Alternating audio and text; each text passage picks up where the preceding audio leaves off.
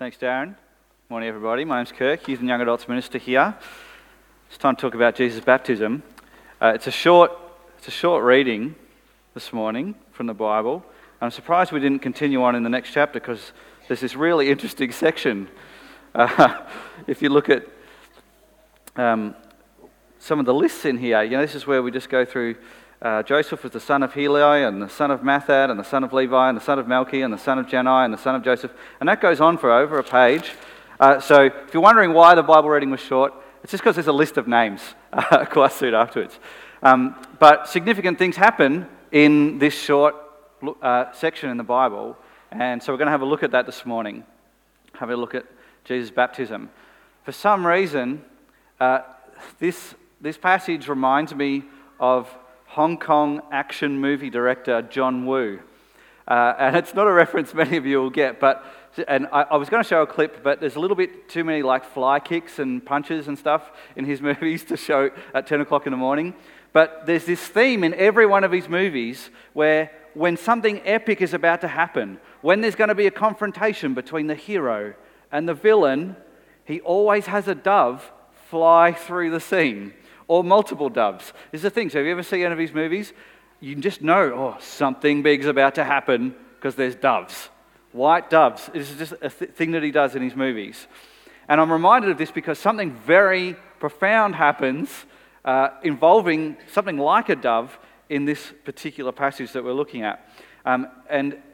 We're meant to take notice. And when this dove appears in the scene, we're meant to take notice. Something epic is actually about to happen. So let's set the scene, right? So we've got, and the video did a pretty good job with this. So we've got John, often referred to as John the Baptist, and he's Jesus' second cousin. At least I think he's a second cousin. He might be second cousin once removed, or I'm not exactly sure how the second cousin thing works, but where we say second cousin is it just describes someone who's related to you, but not as close as a cousin. Okay, so this is John and Jesus. They're relatives. And John has baptized heaps of people, and particularly in the Jordan River. And he's got a movement started around baptism. He's, come on everyone, come and get baptized. It's going to be great. And then he was telling people, as he was baptizing, he's saying, there's going to be another guy turn up. He's my second cousin, or maybe second cousin once removed, I'm not exactly sure. But when he turns up, we need to pay extra special attention to him. And it's almost like this baptism movement that John was doing was preparation for the arrival of the next guy, who is Jesus. And so then in this scene, in this short Bible reading that we have, Jesus arrives. I'm just going to read it again for us. Now we've got the scene set. So it says, when all the people were being baptized, Jesus was baptized too.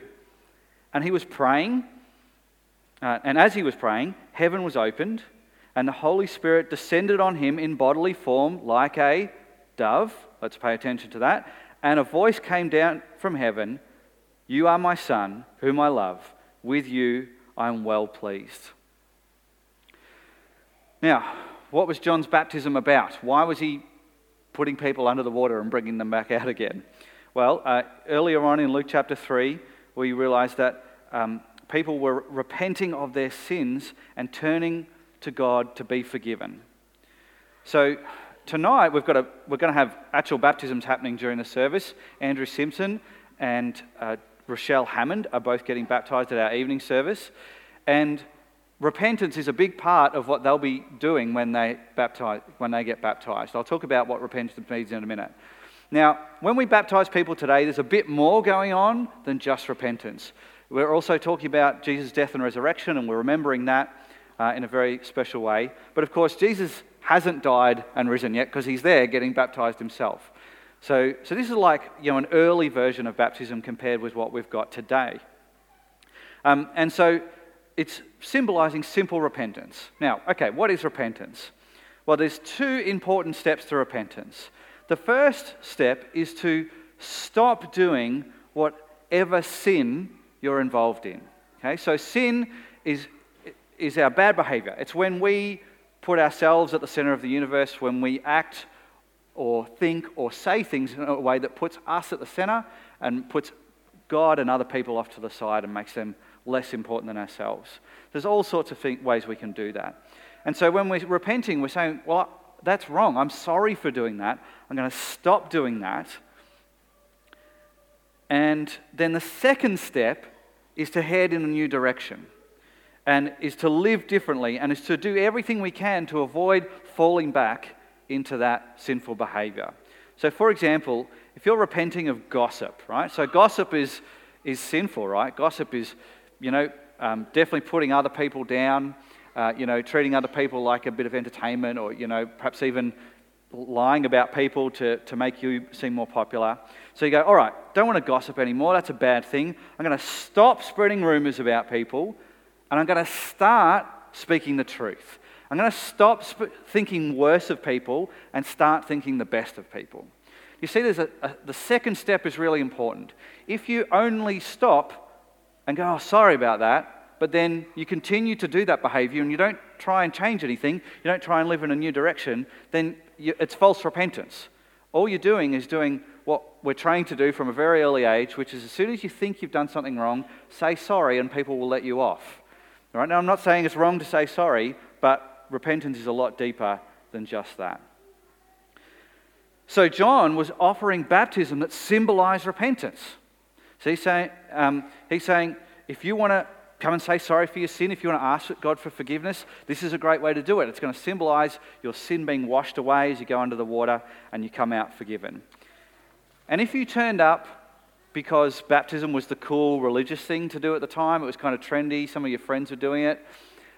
We saw in the video how John was a bit of a weird dude, living in the desert, eating weird stuff, dressing weird. So he wasn't afraid to give you a piece of his mind if you thought you had false motives. So if you turned up saying, yeah, I want to do repentance, when actually it was just to impress other people, then he'd give you, he was not afraid to offend you or hurt your feelings if he thought you were doing it for false motives. So this is what John was doing, and it was great. What a great movement. Repenting of sin, yeah, excellent. Asking God for forgiveness, excellent. The big question that I've always asked when I've read or heard this passage read is, why did Jesus get baptized? Because in all my involvement at church, I'd always been told that Jesus never sinned. And in fact, in the Bible, which is what Christianity is based on, it says it multiple times very clearly. For example, Hebrews chapter 4 verse 15 says, Jesus was tempted in every way just as we are, yet he did not sin. Pretty clear. So if John's baptism was about repenting from sin and stopping sinning, why did Jesus bother? He didn't sin, he didn't need to. Well, our passage in Luke today doesn't specifically tell us. But one of the good things about reading some of the stories about Jesus is often they're repeated in other parts of the Bible. So there's actually 4 biographies of Jesus: Matthew, Mark, Luke, and John. And the story of his baptism is actually in all 4 of them. And sometimes what you get is when you read the different versions, you get a bit of extra information or a bit more context or something like that. And so if we were to go to Matthew chapter 3, we see the same story. And in verse 15, John asks him this question, which I always ask, which is, Jesus, why do you need to get baptized? This whole thing's in preparation for you. Like, why are you participating in this? And so in Matthew chapter 3, verse 15, Jesus replied, "Let it be so now. It is proper for us to do this to fulfill all righteousness." So there's our answer, right? He's getting baptized to fulfill all righteousness. To fulfill all righteousness. What does that mean? We've got to... Okay, all right, so what does righteousness mean? Okay, so righteousness, simple definition, is being right with God, being in good relationship with God, thumbs up from God. So basically, Jesus wants all the things to be right with God. It's still not that clear what Jesus is actually saying there. So some smart people who study the Bible for the living and they go and learn it in the original languages and they look in all the historical context, they're not entirely sure either.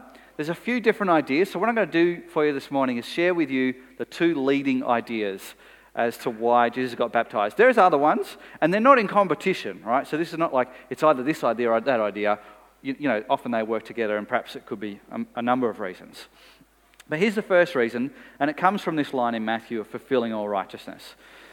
And that is that one of the things that Jesus did when he came to earth was to show us what it's like for a human being, like me and you, to live in relationship with God, live in good relationship with God.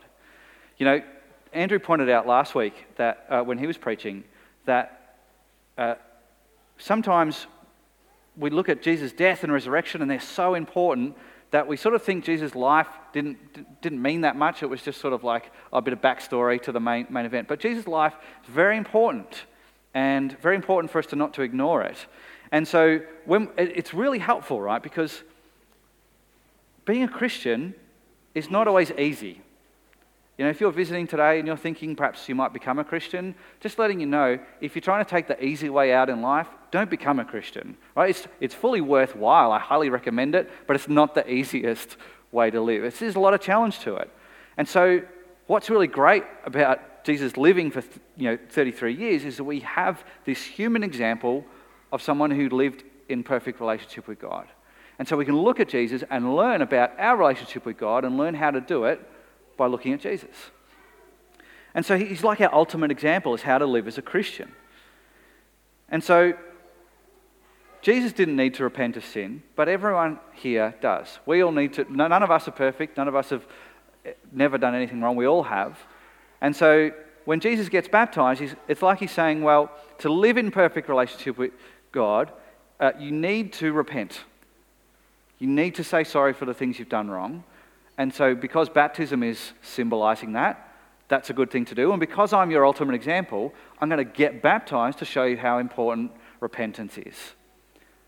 To show how important it is that we ask God for forgiveness. He didn't need to do it. He didn't need to repent. But as our example, he showed us the best way. So that's the first idea. The second idea is that Jesus was showing his approval for this movement that John had started, right? So there's a bit of cousin love and respect going on. I guess second cousin once removed respect. You know, he's respecting what John's doing, right? And so he's actually, by participating in this, Jesus is saying, yes, repentance, baptism for repentance, excellent. I'm giving this the thumbs up. This is a great thing for people to be doing. And if you think about it, if you lead in any context in life, perhaps in a church context, perhaps leading somewhere else, you know that one of the key things that a leader shouldn't do is to ask people to do something that you're not prepared to do yourself. It's a big no-no in leadership. You're not popular when you do that. And so perhaps Jesus is doing this. He's going, well, I'm leading people. I'm about to take over from John as the main spokesperson for God, and this is a great thing. And so I'm going to show people that this is an excellent thing to be a part of, and that they were doing the right thing by getting this baptism for repentance. Now, as I said, these ideas, they're not in competition. They could both be 100% true. And so I think we get a pretty good idea why Jesus get baptized from those two ideas. But I think it becomes a little more clear if we look at the next bit and what happens immediately after Jesus is baptized, right? Because he's praying, and it says in verse 22 that heaven was opened and the Holy Spirit descended on him in bodily form like a dove, and a voice came from heaven, "You are my son, whom I love. With you I am well pleased." So at this point, Jesus actually finished being baptized. The whole going under the water, coming back out again, that's done. And then he's praying, and then a miracle happens. And Jesus experiences what many, many people have wanted to experience throughout history, and that is that he hears the voice of God. And the voice of God says three key things. Jesus is God's Son, the Father loves the Son, and the Father is pleased with the Son.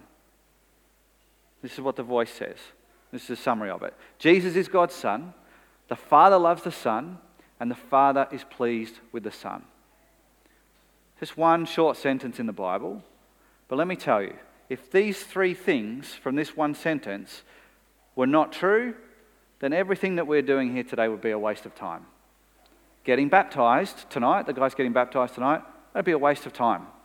Being a Christian would be a waste of time if these things were not true. So this very profound experience for Jesus, hearing from God, and then this amazing thing that God says about Jesus. That's why Jesus is at the heart of everything that we believe. That's why we say, when you're a Christian, you're following Jesus, because we believe these three things about him are true. Now, as well as hearing God's voice, we have the dove thing, the John Woo moment. It's not an actual dove, but it looks like one, and it's the Holy Spirit. Now, the Holy Spirit's all through the Bible, but usually the Holy Spirit is invisible. We just see the results of what the Holy Spirit has done. But right here we have this visible moment where we see the Holy Spirit looking a bit like a dove. And again, it is a sign, just like in those movies, that something very significant is happening. Up until this point in his life, Jesus' life had been fairly low-key. He's very well known now, and he was very well known shortly after this. But up until then, he's about 30 years old, not much of a public profile. And in fact, in this January teaching series, we've been looking at what happened between Jesus' birth and right to this moment, Jesus' baptism. And there's not much in the Bible about it because, it was pretty low-key. He was a pretty normal guy going about, learning to, growing up and all those sort of things. It actually reminds me, this weirdly, again, a movie reference, reminds me of the career of Morgan Freeman. Right, so Morgan Freeman is a massive Hollywood actor, and he turns 80 this year. And you think, okay, he must have been acting for a long time. And he has been acting for a long time. But he really didn't get well known, get a really big profile, until the years 1987 to 1989. In that time, he got an Oscar nomination for a role he played in a movie called Street Smart. And then he was in two really big Hollywood movies, Driving Miss Daisy and Glory. And a couple of years after that, he was the main actor in the movie The Shawshank Redemption, which some people would consider to be the greatest movie of all time. Now, when his stardom began and people started to take notice, he was 50. Now, if you think about actors, 50 is really old to get your big break. Usually at 50, actors they're too old, and they're scrounging around to get roles. It's hard to get roles at this age. Even Brad Pitt's struggling to he's in his 50s now, and he's struggling to get roles. And so it's starting your career at this point, and now Morgan Freeman, very well known. If you don't recognize this guy, you would probably recognize his voice because he's a very famous voiceover as well as screen actor. And so loads and loads of people know who Morgan Freeman is now, but for the first 5 decades of his life, not many people knew who he was or what he was about. And it's a similar thing for Jesus. For the first 3 decades of Jesus' life, he was very low profile. There were signs that he was special. There were signs that he might be God's son, but it was not particularly obvious, and he wasn't making a big deal of it, and nobody was really taking any notice of him. But from this moment, with the whole dove and the voice of God and the baptism thing, things change very quickly, and Jesus rapidly gets a reputation for being somebody worth taking note of. He just starts cranking out all sorts of things. So he's doing miracles every other day. He's having conversations and teaching that is controversial, and he's challenging the power structures of his society. He's challenging religious hypocrites. He's breaking down racial barriers and racial divides. He's doing loads of public speaking. He's doing loads of public prayer. And he even gathers around him a posse of followers who follow him around, helping him to do all this stuff. So he's even recognizable because he's always got a crowd following him around. And his baptism indicates that this is the time where Jesus goes public. This is the time where Jesus begins his special mission, which eventually ends with his death and resurrection. And I think when we put all that together and we put those ideas about why Jesus got baptized together, we get why this happened. We understand why this is in the Bible, that this is the moment where God was announcing the arrival of Jesus as a public figure. Jesus is the one who was going to change the world.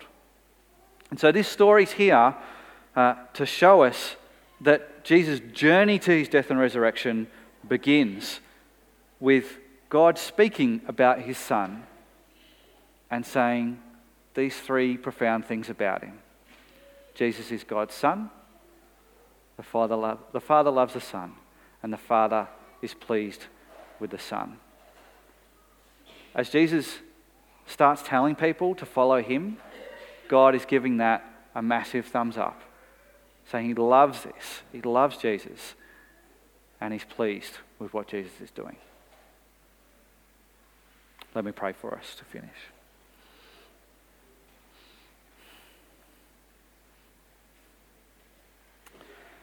Father God, we acknowledge that we do need to repent, that all of us have, at various times in our lives, put ourselves at the center of everything, ignored you, ignored other people, pushed you away, pushed away other people. And we're sorry for that. Ask that you help us to repent really well.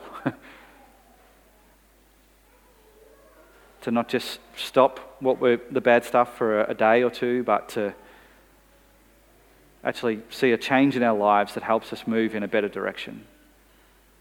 I thank you that when we do that, when we turn to you and we say sorry and we ask for your forgiveness, that your forgiveness is freely given because of Jesus. We thank you that here at his baptism, that journey to the cross begins. That journey where he makes the ultimate sacrifice for us so that we can be forgiven and so that we can live a new life with you because of his resurrection. Lord, I pray for people who have been baptised, who are here today, have already been baptised. Yeah, may today be a day where they celebrate anew, the relationship they have with you, that they can draw closer to you, and today could be a day of recommitting to walking with you. And I pray for people, Lord, who perhaps haven't been baptised, or that this whole story about Jesus, this whole Jesus thing is new for them. Thank you that you've brought them here today. Please be teaching them more about you. Help them to understand and help them to come. We think about those three things you said about Jesus. And we pray that they could come to know those as true, that could make an amazing difference in their lives. We ask that you just use the rest of the service to help them reflect on this and help them engage with you in a new way. Amen.